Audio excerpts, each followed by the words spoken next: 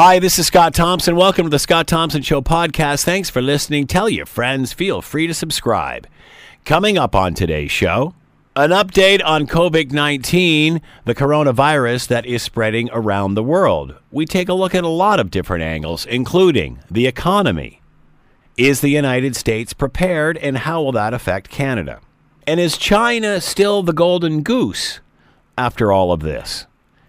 It's all coming up on the Scott Thompson Show Podcast.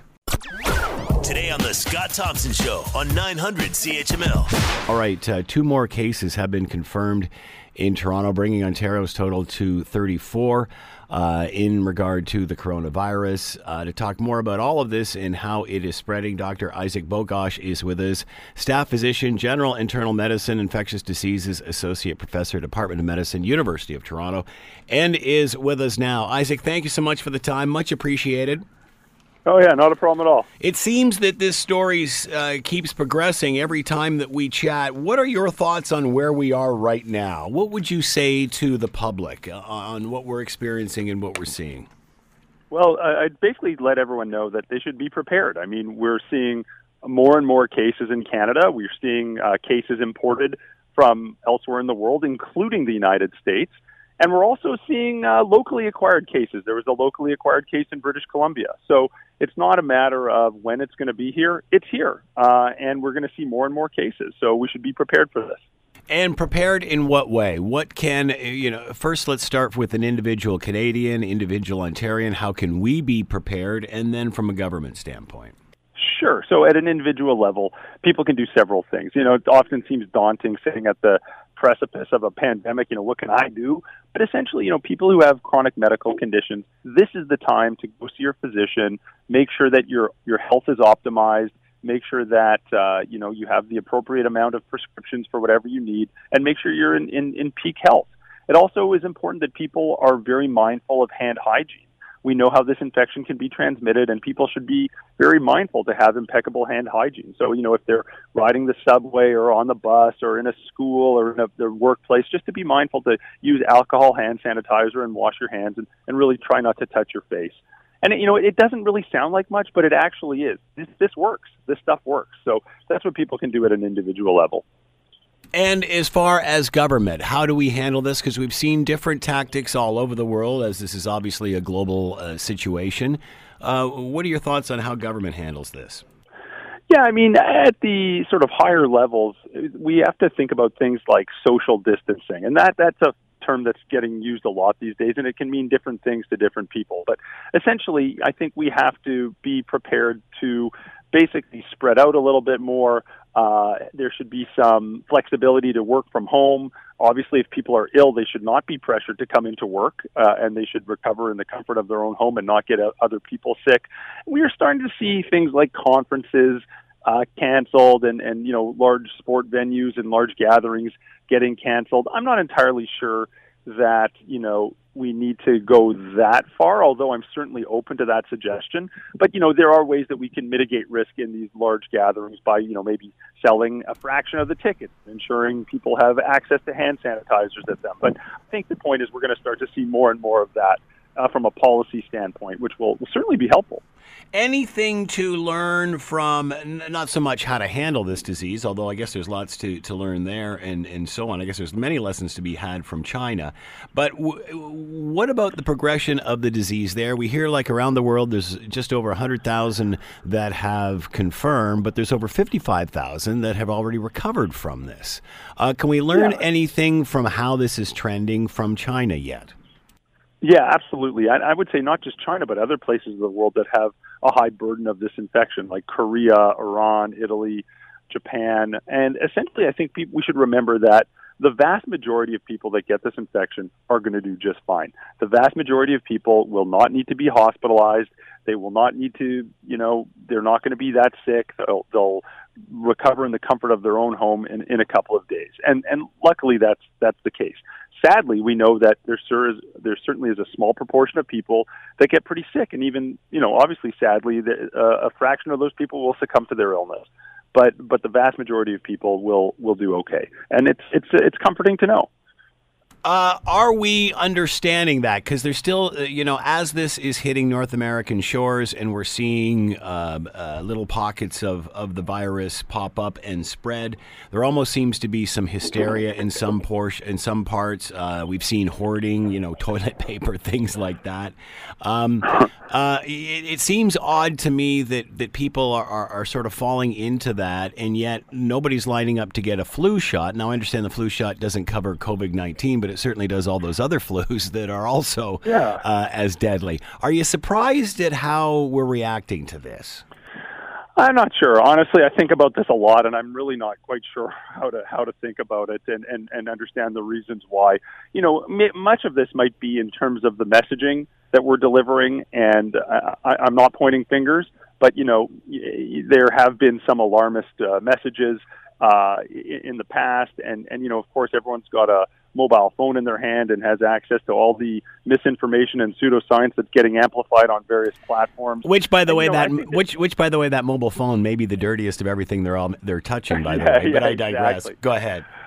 No, exactly. But I mean, people are doing obviously what they're doing, and hoarding toilet paper is not helping anybody or anything. And it's a little upsetting to see that. And maybe we can do better from a medical and a public health and a media front by, obviously speaking about the truth and really giving people practical tips of what to do without promoting hysteria, but ensuring people are prepared.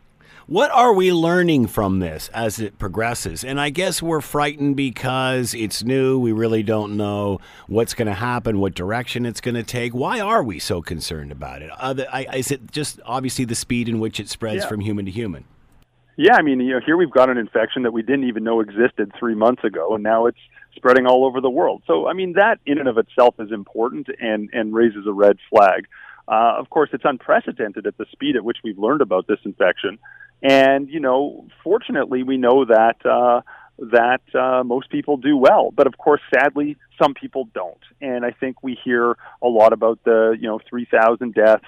And we see how, some healthcare systems, like in Iran, and not in all of China, but in Hubei, the province of Hubei, China, how those healthcare systems were really, stretched beyond capacity. And, people might see that and say, well, that could be us. But I really think that we are going to fare a lot better than many other parts of the world. We have a very robust healthcare system and public health system in Canada. And I think with the appropriate policy and the appropriate management about mitigation strategies to make sure that this doesn't just wallop us and that it sort of is a slow burn instead of a pounding. I think we'll get through it better than most.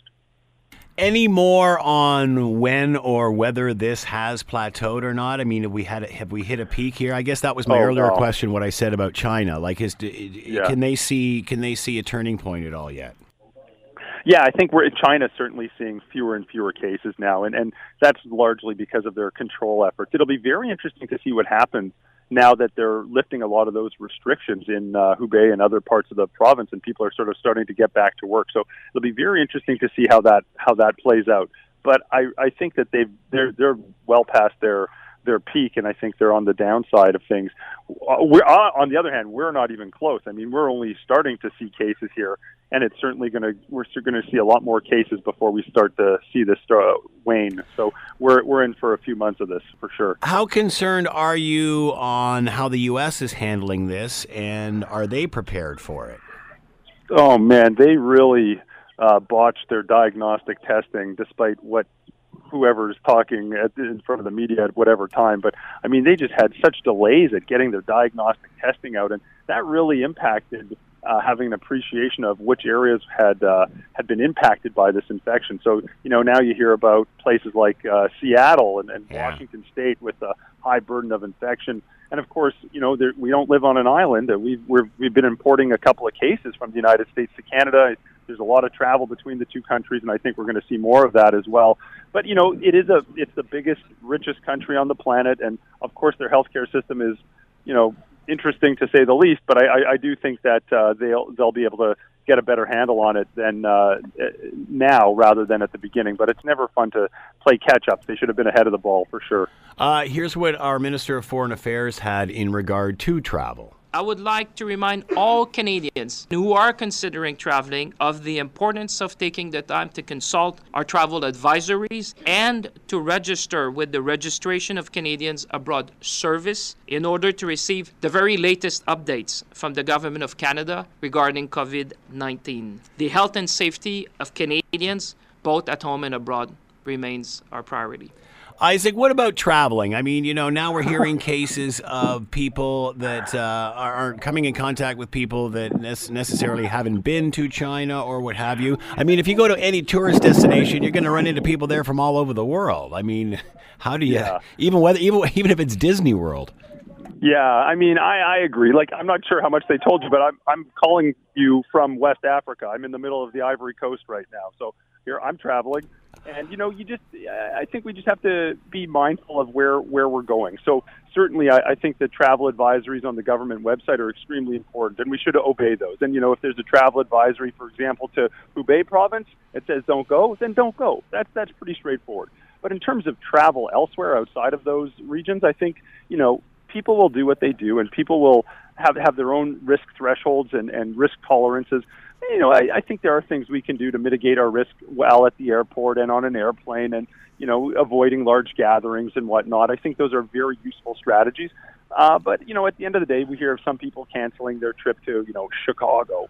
And other people say, you know what, I'm fine going and continue to go. And just I'm on that boat, and I think I'll keep living my life, but I'll also be mindful of the world around me and take steps to mitigate risk where I go. Well, first of all, let me thank you very deeply for taking time out of your vacation to talk to us from the Ivory Coast. But since you have brought it up, what has your travels been like with this coronavirus? Have you seen evidence of it? Are people concerned? What's it like in other parts of the world? Yeah, just to clarify, this is not a vacation. I'm working like a dog here. Okay, I'm sorry. I take that back. My wife's listening. Yeah, no way. I thought maybe you're on a safari of some sort, No. But I think, in all fairness, Africa has done a pretty decent job scaling up diagnostic capacity. And, I'm far from Nigeria, but it's still in the West Africa neighborhood. And, Nigeria has shown tremendous success in the past with their public health initiatives. They got Ebola virus under control rapidly and impressively. And, they've had a couple of imported cases of this COVID-19. And also they've launched their big public health infrastructure to do case finding and case detection. So, sometimes people think of Africa and they think of it in perhaps a misguided manner. This is an incredible place, and there still is tremendous capacity here. So, there's room for improvement, but they're still relatively in decent shape. What is North America going to encounter in the next month or so as we see more and more cases here? I mean, my goodness, we're seeing what's happening economically around the world today with stock prices and such. What do you think we can expect here in North America in the next month? Hopefully these public health interventions and strategies to isolate people if they're infected and provide a lot of education and advice to people to stay home and provide support for people to stay home and some of the canceling of these large gatherings. Hopefully this will blunt the spike in cases. We're still going to get cases. For sure we're going to get cases. We're going to get more and more cases. But hopefully this blunts that spike in cases so that our healthcare system is not stretched to or beyond capacity. And really that's the shift now in policy, is to ensure that fewer people get this and we spread this out over a bit of time rather than have a steep curve of having lots and lots of people get this over a short amount of time, which is troubling. We saw that in Hubei province. That was seen in Iran, and that's when healthcare systems get stretched beyond capacity. So we should be trying at all our hardest to avoid that. Dr. Isaac Bogoch is with us, staff physician, general internal medicine, infectious disease associate professor, Department of Medicine, University of Toronto, who is in the Ivory Coast right now, but working diligently, not on vacation, I might add. Isaac, thank you so much for sharing the time. Much appreciated. Be well. Have a good day. All right, you take care. Here I am painting a picture thinking that, he's on a safari somewhere. No, that's not the case. He's working hard. That's all we need. His family, his wife back here. What's going on? I thought this was all business. Foreign Affairs Minister has said more on the cruise ship where Canadians have been stuck off the coast of California. Here's the latest from him. The government of Canada has secured the services of a plane to repatriate Canadians on board the Grand Princess, which will dock later today in the port of Oakland in California. This decision was made following a request from the government of the United States to repatriate foreign nationals aboard this ship, which has experienced an outbreak. The aircraft will transport passengers from Oakland to Canadian Forces Base Trenton, where they will be assessed and quarantined for 14 days. Passengers will be screened for symptoms before boarding the aircraft. If they exhibit symptoms, they will not be allowed to board and will instead be assessed further to determine next steps. All right, there you have it as the coronavirus slowly spreads across North America. But again, as Dr. Isaac Bogoch said, we have to keep all of this in perspective. Over 100,000 cases reported around the world, but over 55,000 of those have already recovered. You're listening to the Scott Thompson Show podcast on 900 CHML. Let's bring in Wendy Parmet, Matthews University Distinguished Professor of Law and Professor of Public Policy and Urban Affairs, Northeastern University, and is with us now. Wendy, thank you so much for the time. Much appreciated. My pleasure. Happy to be with you. Your thoughts on how this virus has progressed in the last couple of weeks now that it has hit the shores of North America, and specifically the United States. Is the United States ready for this, do you think? Well, I think we're not as ready as we should be. We really have known since mid-January that this was coming, that we were dealing with a novel coronavirus with considerable lethality. We could see the way it was spreading in China, very disturbing. And my concern, just looking at it from the North American perspective, is that, especially the U.S., we just didn't do everything we could have done to be as prepared as we should have been, so that, we knew this was going to eventually come to North America. And I'm afraid it was not dealt with. The response was not as comprehensive or as robust as it could have been. How could the U.S. have been better prepared? What sort of process, procedure, how would that happen? Well, the first and I think most glaring hole is that we didn't have the testing kits up and ready, right? That there were all kinds of flaws in them. The criteria for testing was much too narrow and really not set in a way that would have helped us be able to observe if there was wider spread transmission. So, that's the first major hole. Along with some colleagues, a little over a week ago, we put forth an open letter to Vice President Pence and other U.S. leaders at the state and federal level, outlining a series of measures that we felt should be taken. And I'm glad that at least some of them are getting discussion now, but frankly, these measures should have been put in place a long time ago. For example, sick leave. There was a lot of discussion now about social distancing and the importance of people who are sick staying home. But, a lot of people in the United States, low-wage workers, gig workers, really just don't have that option. So trying to make sure that people get compensation or income replacement, that they don't have to choose between, paying the rent or jeopardizing the health of other employees or customers, something we could have put in place. Messaging has not been clear and as consistent as it should have been. There are issues about, complex complexities of our overwhelmingly complex healthcare system, which really need to be smoothed out. Just a few days ago, the Vice President of the federal government took steps to make sure that at least for some people, significant numbers of people,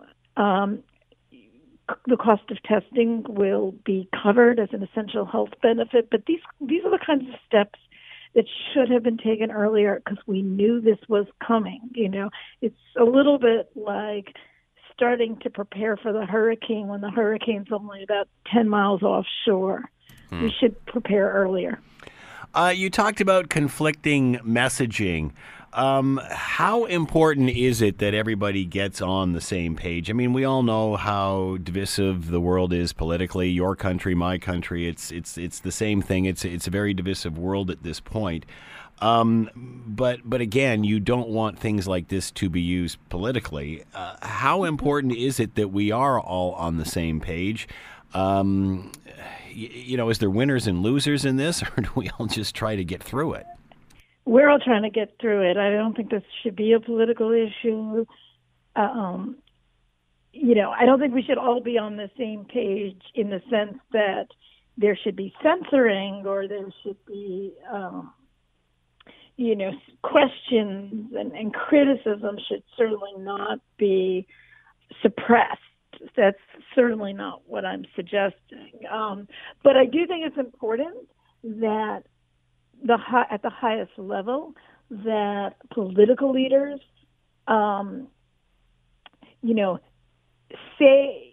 defer to the experts and repeat what the experts are saying. And I think it's very hard when the public is getting very different messaging from, it's just a cold to it's a hoax to stay home if you're sick. And honestly, what can we expect individuals to do? The confusion, and some confusion is understandable, right? We're still on the fog of war. New information is being learned every day. Nobody has all the answers, but people need to level with the public about that. This is hard. We're learning more. Here's what we know. Here's what we don't know. Here's the best advice we can give you, and the advice might change. But talk to the public like grown-ups and don't politicize it, because people, first of all, panic is going to be, fear is understandable right now. But the best way to stoke panic is confusion, and for people to feel like there's no one really in charge, that nobody knows what they're saying because everybody's saying something else. That's, not the best way to get through emergencies. How damaging was it that the president did use the word hoax in all of this? Well, I can't assess that. I don't know how damaging it is. All I want to stress again is that honest, transparent messaging that is based on the science, the best science we got, is really important. And, that was unfortunate, but I don't know how to measure how damaging that was. Where do you think America will be in 1 month? I don't. It's hard to say. I don't have the tea leaves to see that. I think we'll know more. I think we will get through this. But I do think there are some. I don't know whether 1 month or it's 6 weeks or it's 8 weeks or it's 4 months. I mean, I don't think we know that yet. How do you balance the information on this virus when obviously at this point it doesn't seem to be as deadly as other viruses like it, say, for example, SARS, but the great concern is obviously the speed in which it spreads from human to human. So how do we learn from what the rest of the world has already gone through and balance all of this out so people are prepared, mindful about it, conscious about it, but not freaking out and hoarding toilet paper like we've seen up here. Right. It's a great challenge, right? It's absolutely a great challenge. One of the things is we don't want people to freak out. We don't want people to panic. It's exceptionally counterproductive to do that. I think some concern is reasonable. I think one of the particular challenges of this disease is that it's both incredibly serious and also, so it seems, and I'm not the doctor. I'm speaking to you as a public health lawyer, not an MD. But most people will survive, and many will have very mild illness, which is good, but it's also challenging. And the challenging part is to get the people who are mildly ill to take it seriously, to recognize that we're all in this together, that they need,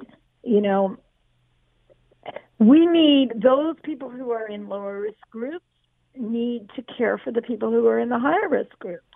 And one of the ways I think we do this, and this is why things like sick pay and other specific proposals that we've put forth, I think are so important, is as a society, we need to recognize that we want to make it feasible and show that it is appreciated when people care about their neighbor. And, staying home when you're sick, even if you're okay, is a way of caring about your neighbor. But if society's not supporting in that decision, one way that many in public health ethics think about things like self-quarantine, social distancing measures, and many of these other measures is, we like to think about them in almost as like jury duty, right? Jury duty is something that we do. The honor system. For others. Yeah. And, it's a civic obligation, but it's also respected. Like, my employer can't fire me if I'm out for jury duty. And we need to kind of think about measures like that.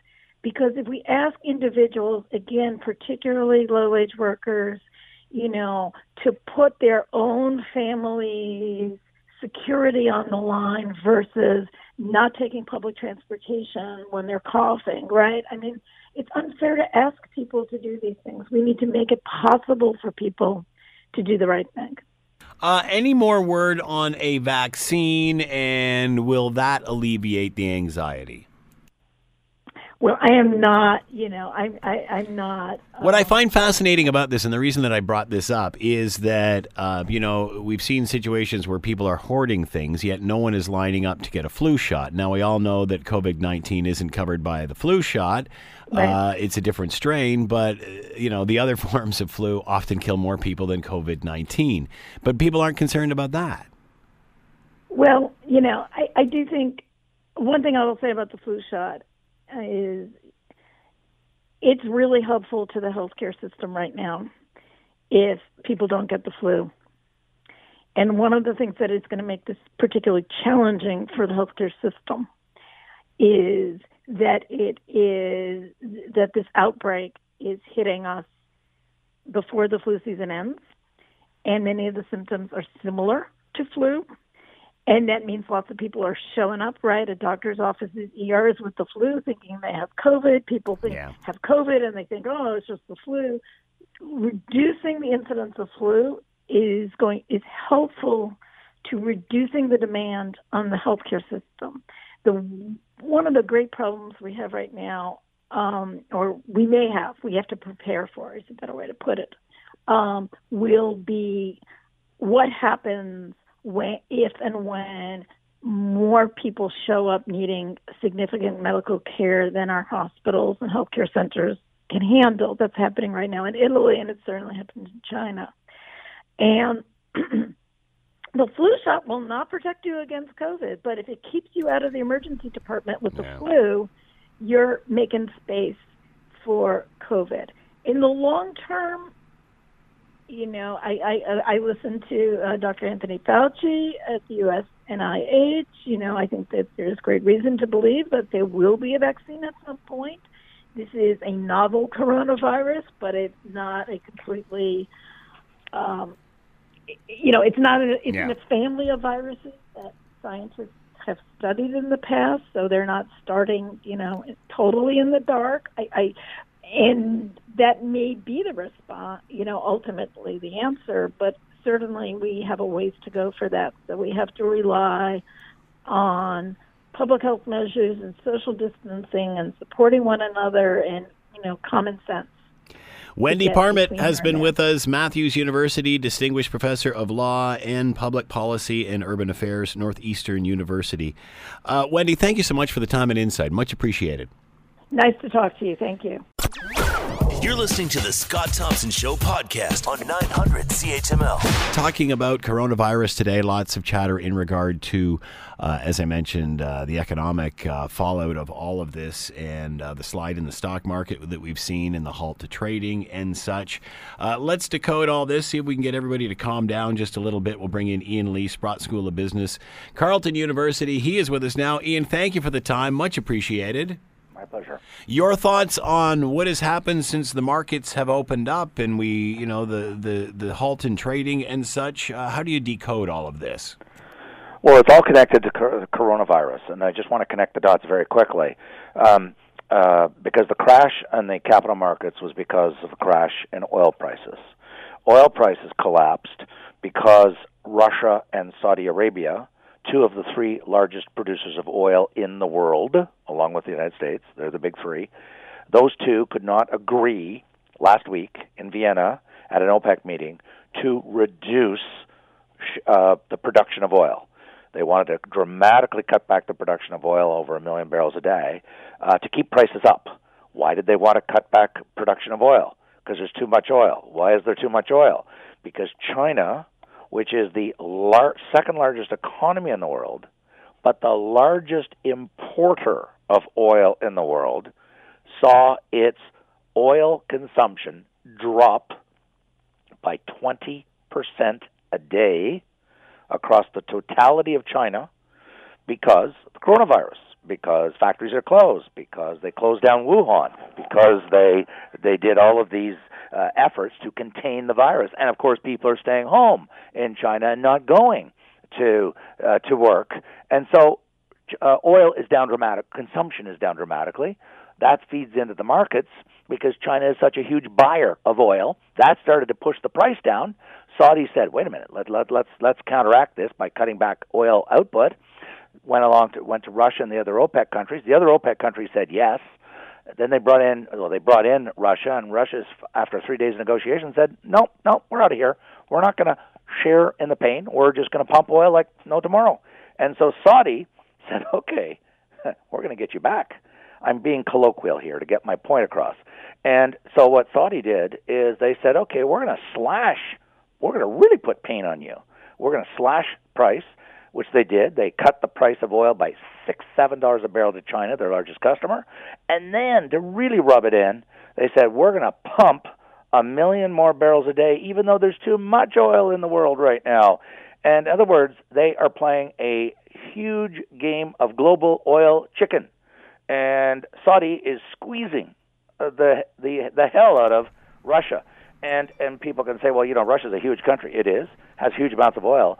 But the critical metric, which nobody's talking about in the media, because most people don't study this, is you got to look at the cost to extract a barrel of oil from the ground. Mm-hmm. And it varies from literally oil well to oil well, from producer to producer to producer. Saudi has the cheapest. I've read this in Bloomberg and a whole bunch of research I've done. Saudi Arabia has the cheapest oil in the world because their oil is only 200 to 400 feet down on the ground, and it's in sand. And it's really cheap to bring up. Around they can break even at around $15, $17 a barrel, U.S. Russia's cost is somewhere in the 40s from what I've read. Now, really, they're both not transparent countries, either one of them, but that's the best estimates of people in the industry. And so Russia has much higher costs. By the way, so does Canada and the United States. They're in the 40. The U.S. shale producers are in the $40, $45, $50 a barrel to extract it. That's your break even. Canada's up in the 50s and 60s. So it's really simple arithmetic to say if the oil price drops down to 30 and your cost of production is 40 or 45, you are getting whacked big time. Where does this leave the Canadian energy industry? Oh, in terrible shape. And let me unpack that too. I mean, whenever you're talking industry, you can't just make generalizations across the board because not all companies are equal. Exxon is clearly not going to go bankrupt. Neither is Royal Dutch Shell. Neither is BP. The giants, the mega giants, are not. They're going to hurt. They're going to probably have a quarter or two of losses, but they're so gigantic that this is like a flea on the back of their, like a mosquito bite. The small and mid-sized companies that are overextended, they're heavily indebted, and you're going to see bankruptcies. And I don't just mean in Canada. You're going to see them in the States, but for sure you're going to see in Canada. Maybe the bankers were saying, well, we'll carry you along because we think you can turn the corner. This will probably be not the icing on the cake, the coup de grace that will knock off some of the smaller, weaker companies. That's the essence, that's the nature of market economies. The weakest companies go the most quickly. And that's good. They're going to get laid off. So this is going to feed back into the unemployment. Those people will have less money to spend on, cars and trucks and so forth. And so it's going to be, this is bad news for the Canadian economy. And remember one other thing. The Canadian government, the government of Canada, and the Alberta government especially, get very large amounts of royalties, from the oil companies, from their revenues. And so the governments are going to take a hit because their revenues are going to go down. Same applies to the United States, by the way. So this is bad news, especially for us as oil producers.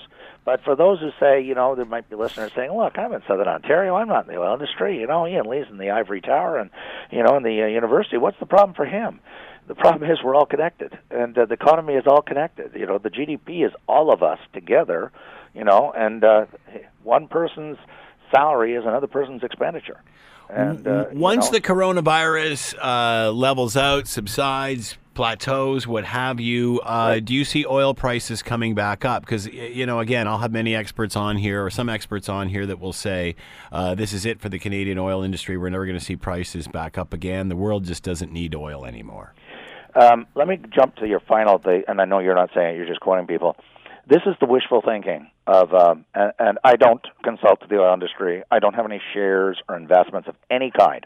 All I do is spend all day long studying data from reliable sources like the International Energy Authority, like StatsCan, like the U.S. Department of Energy, and so forth. That's what I do with my life, because that's how I get my kicks. And so I am evidence-based, using real data, not ideology from Engels or others who want to see the end of oil.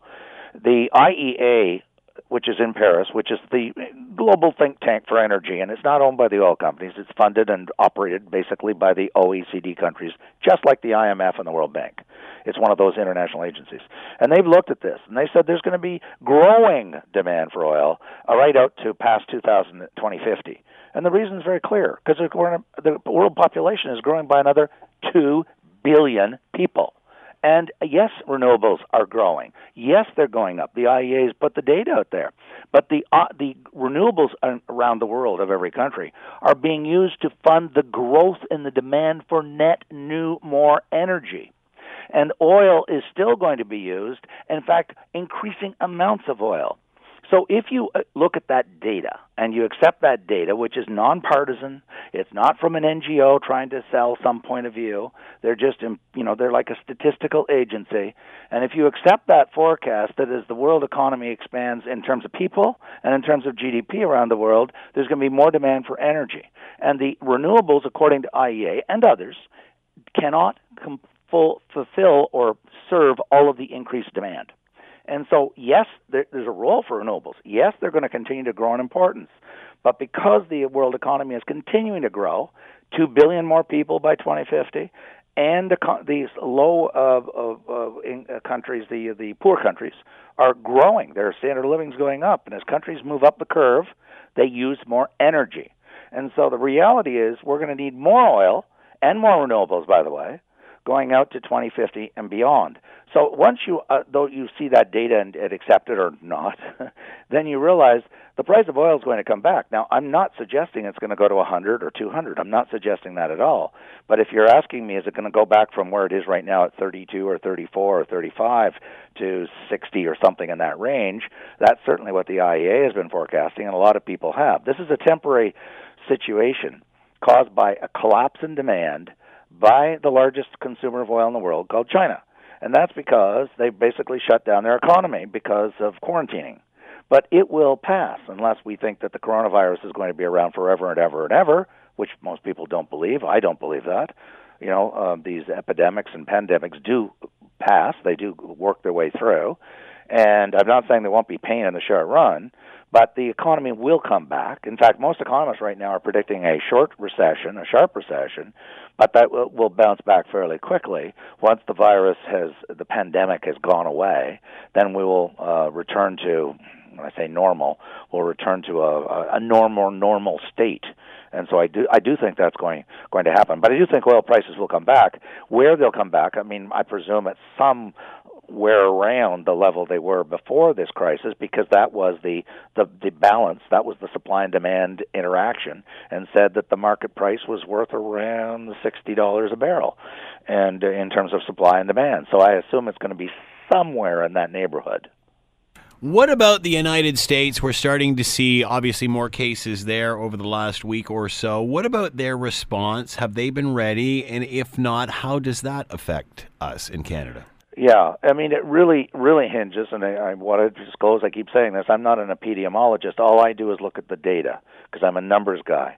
And fortunately, the World Health Organization has published excellent data on their preliminary research in China on the illness, and how many have been infected versus how many have died, and so forth. And the Center for Disease Control, which is a world-class and superb healthcare agency of the U.S. government, has got enormous statistics from the past, and I'm talking right up to the present when I say the past, up to 2019, and showing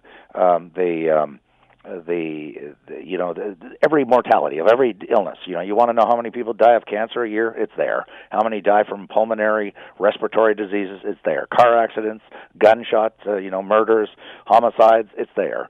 Suicide, it's there. And flu. And the CDC states, this is empirical hard data, not a forecast of the future. In the past, in the last several years, the average mortality rate annually in the United States of America has been around 50,000 from ordinary flu, 50,000. And the coronavirus has not come even remotely close to killing 50,000 people. Whether it will or not, I have no idea. But I'm just trying to put this into context. That according to the CDC, somewhere in the neighborhood of 8% of Americans acquire or become infected with ordinary flu during the year. 8% of 330 million people. It's a lot of people. And of that number, about 50,000 die, overwhelmingly older people with compromised immune systems. So what I'm trying to say is we don't yet know how deadly this is really going to be in the States. Or in Canada. It hasn't broken out yet like it did in China or South Korea or in Italy. And what's fascinating me is that it's breaking out in some areas, and we know that. It's widely reported in the media, but it's not breaking out in very large numbers in other areas, such as Canada, the States. It could be a lag, or it could be lack of testing, or it could be some other factor that we just don't understand yet. What about China at this point? We've heard that there's over 100,000 people infected worldwide, but of that, over 55,000 have already recovered. Yeah. Is China starting to see that? How much of China is paralyzed by this at this point? There's two separate questions there. How many are still basically sick, and is the economy still shut down or largely shut down? And I want to give the caveat, and you and I have talked about this, in a different context. And much as I like going to China, and I've been teaching there since 1997, once a year on an MBA program, and I was supposed to be going there, by the way, in 2 weeks from now, but my ticket was canceled, and I'm not going this year. They did cancel it, eh? Oh, they certainly did. In fact, the universities are all closed down across China. Every one of them are closed. Every classroom, not just MBA, all classes, all buildings. But the problem with China, and it's been discussed by, Bloomberg, you can go and read articles there, and the Goldman Sachs of the world and so forth. There's been a very strong, serious debate going on for, my goodness, at least 5 or 10 years about how trustworthy is the data coming out of China, whether it's GDP data or inflation data or corporate indebtedness of state-owned enterprises. And the problem is the data is not that reliable because the Chinese, let me put it really bluntly, the Chinese government lies, and it lies regularly. And I mean, there's been a great deal of debate in the last 2 years. Is the GDP really at 6.5%? And there's serious economists who look at this and crunch the numbers, and they say, no. It's not 6.5%. It's probably 4%. And some actually say it's probably 2%. So that's just the GDP data. Right now to get to your point, right now they're claiming that they've turned the corner on the coronavirus. That is to say, new infections are dropping by the day, they claim. And I don't know. I'm not there, and I don't have access to the data. But anything that comes out of the Chinese government, I think, has to be, especially right now, it has to be taken with many grains of salt, maybe a whole bag of salt, because the Chinese government feels very vulnerable in this.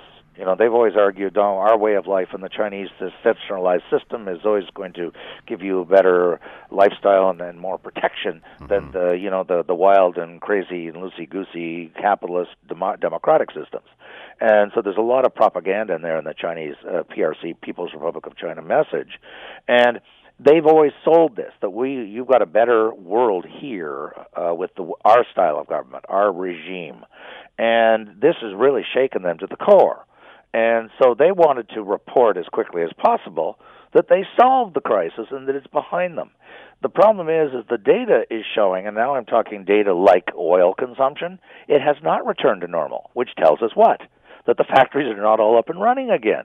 And there's other metrics out there when you dig into some of the trade blogs and so forth that the electricity consumption is down, still down dramatically.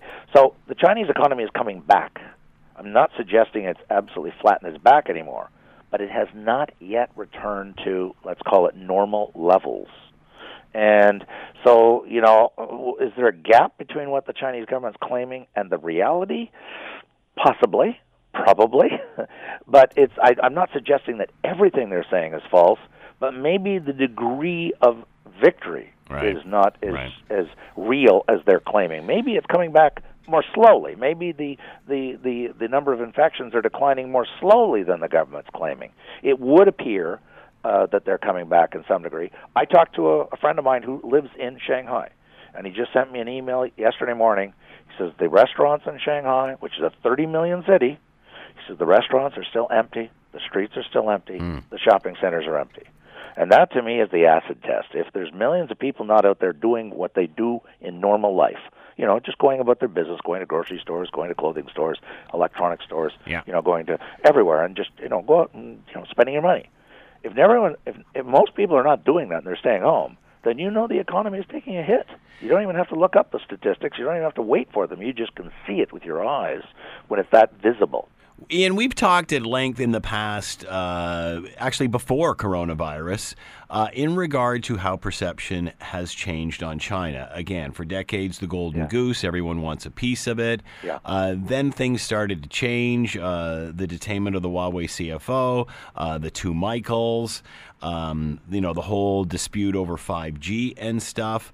Now we're talking coronavirus and, a prominent industrial country that's having a very hard time controlling this within its own country, and not only that, has spread it across the world. So what does that do for China in its standing in the world? What responsibility do they have in all of this? It's interesting you've asked that. I've been on a blog and going back and forth with about 10 other people who are not academics. Most of them are business people and trade people and that sort of thing. Older people, educated, traveled a lot. And we are sometimes in agreement, sometimes in disagreement. But I was arguing last night in my blog exchange, written sort of statements back and forth to each other to about 10 people copied. And I was arguing that if you step way back and do really big picture, who is the real losers and are there any winners? And there are winners, believe it or not. But let's talk about the loser. I do believe that China is the biggest loser of all in this whole imbroglio of the last 3 months. Because not only did they get hit harder than everybody else just in the most immediate sense from the virus, that's obvious, everybody gets that.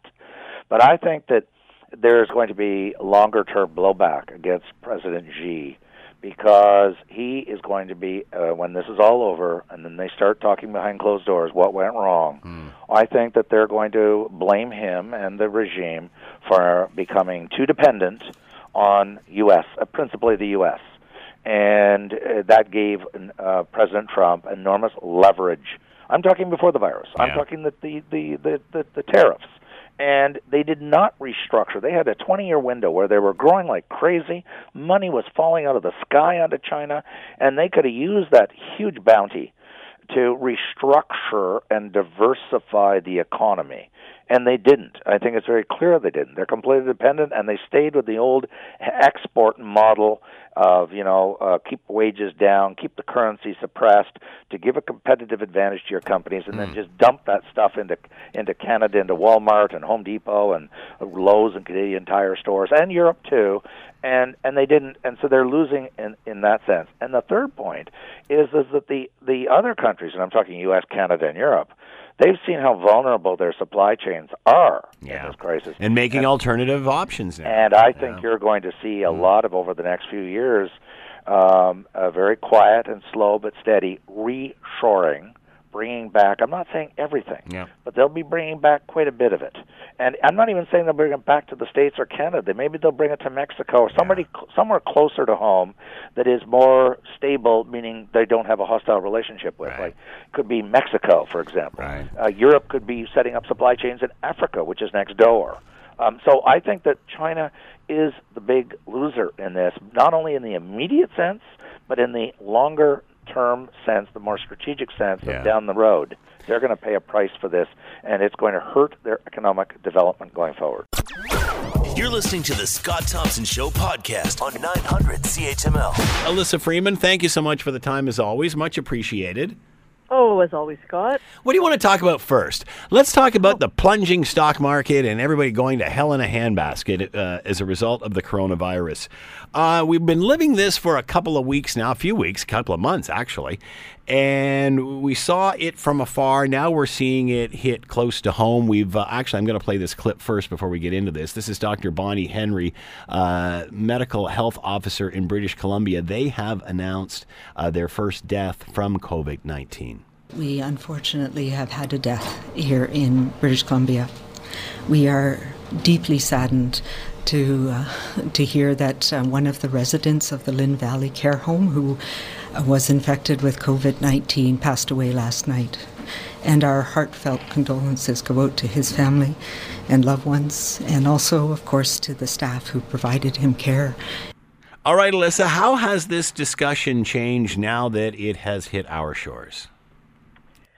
Well, has it changed? I mean, I think the discussion has changed, that people are now starting to perhaps know people that have had COVID-19.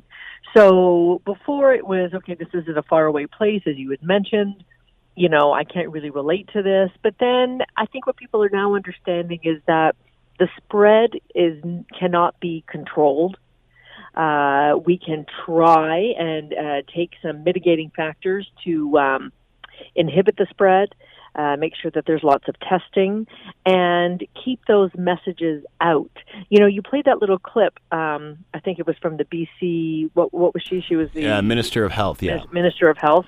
What I really want was... I'm sorry, a medical health officer, Dr. Bonnie Henry. Medical health officer. Yeah. What I was really waiting to hear, Scott, was, however, right now that we see a lot of these cases that are being isolated to care homes that are adversely affecting a senior part of the population versus a younger part of the population.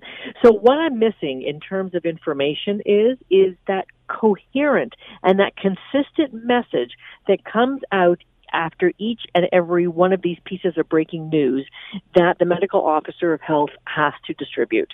So, if I was to give an analysis of this woman's report, such as I heard it, it was, she struck the right tone. It was very solemn. She was giving thanks. And I'm like, okay, enough. Can you please just tell us where we're at with this thing? And I get that. I'm not minimizing the tragedy at all. But what I'm not hearing, even, from Minister Christine Elliott here in this province, I'm hearing that, yes, there is protocol. Yes, we have a good line in with the federal government.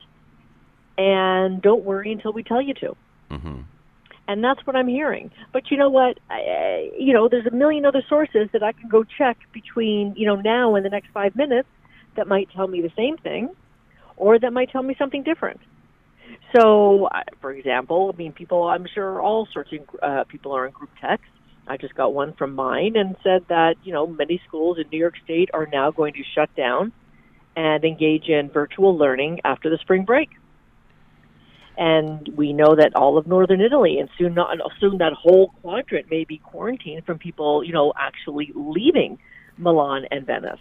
What about your thoughts on how the U.S. is handling this, whether prepared or not? We're certainly getting mixed messages from the president and such, even earlier on calling this a hoax. How important is it to keep the politics out of this? And there's no winners and losers here. And that's what he seems to be unable to do. And that is a real problem, because he may be calling it a hoax, and reporters have called him on it, and also, his undersecretaries about it say, are you calling this a hoax? And they won't answer the question. The reason they won't answer the question, and the reason that Mike Pence is being very cagey in each and every response is that they're worried about the stock market. I can't think that there is any other reason that to try and quell disinterest or worry in this virus than by saying, listen, don't worry about it. It's being taken care of. Everything is status quo.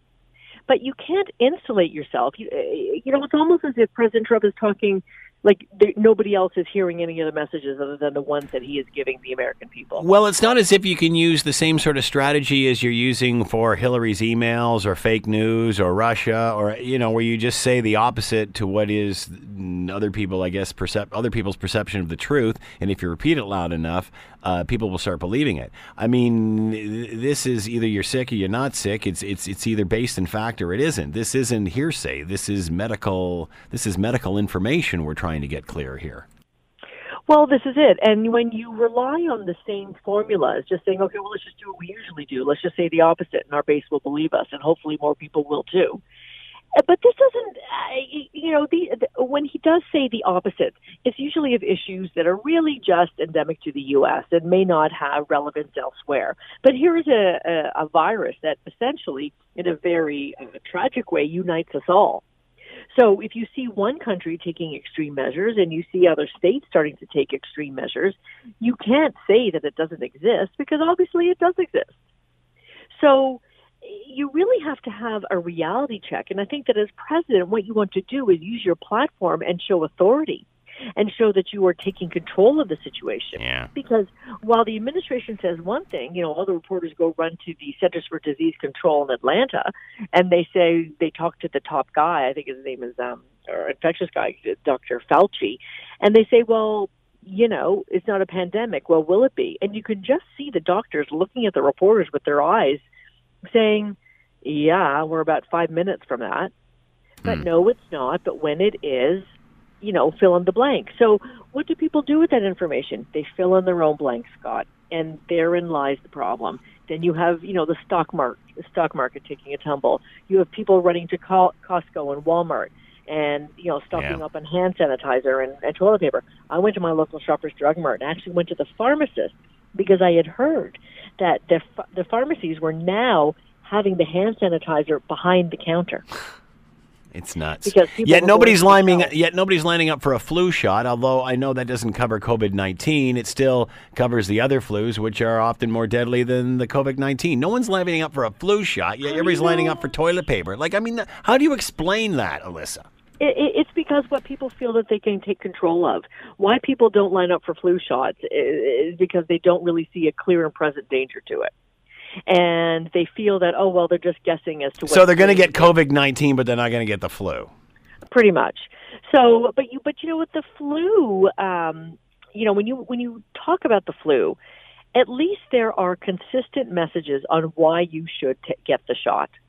So if you wanted to look up whether you should or should not get the shot, the messages are there on any local public health website, but it's the same messages that you're going to see if you were in another city, another community, another province, another country.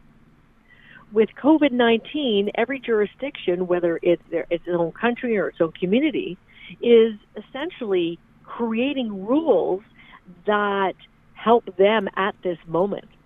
So there's no sort of international protocol of what they're saying to do. I'm sure that there's very strong suggestions, such as restricting travel or restricting, conferences where there'll be large gatherings of people, and that way we can't track the spread. And people are taking that very seriously. The Scott Thompson Show, weekdays from noon to 3 on 900 CHML. This is the Scott Thompson Podcast, available on Apple Podcast and Google Podcast or wherever you get yours. And don't forget to subscribe, rate, and review so you don't miss a thing. I'm Scott Thompson, and thanks for listening.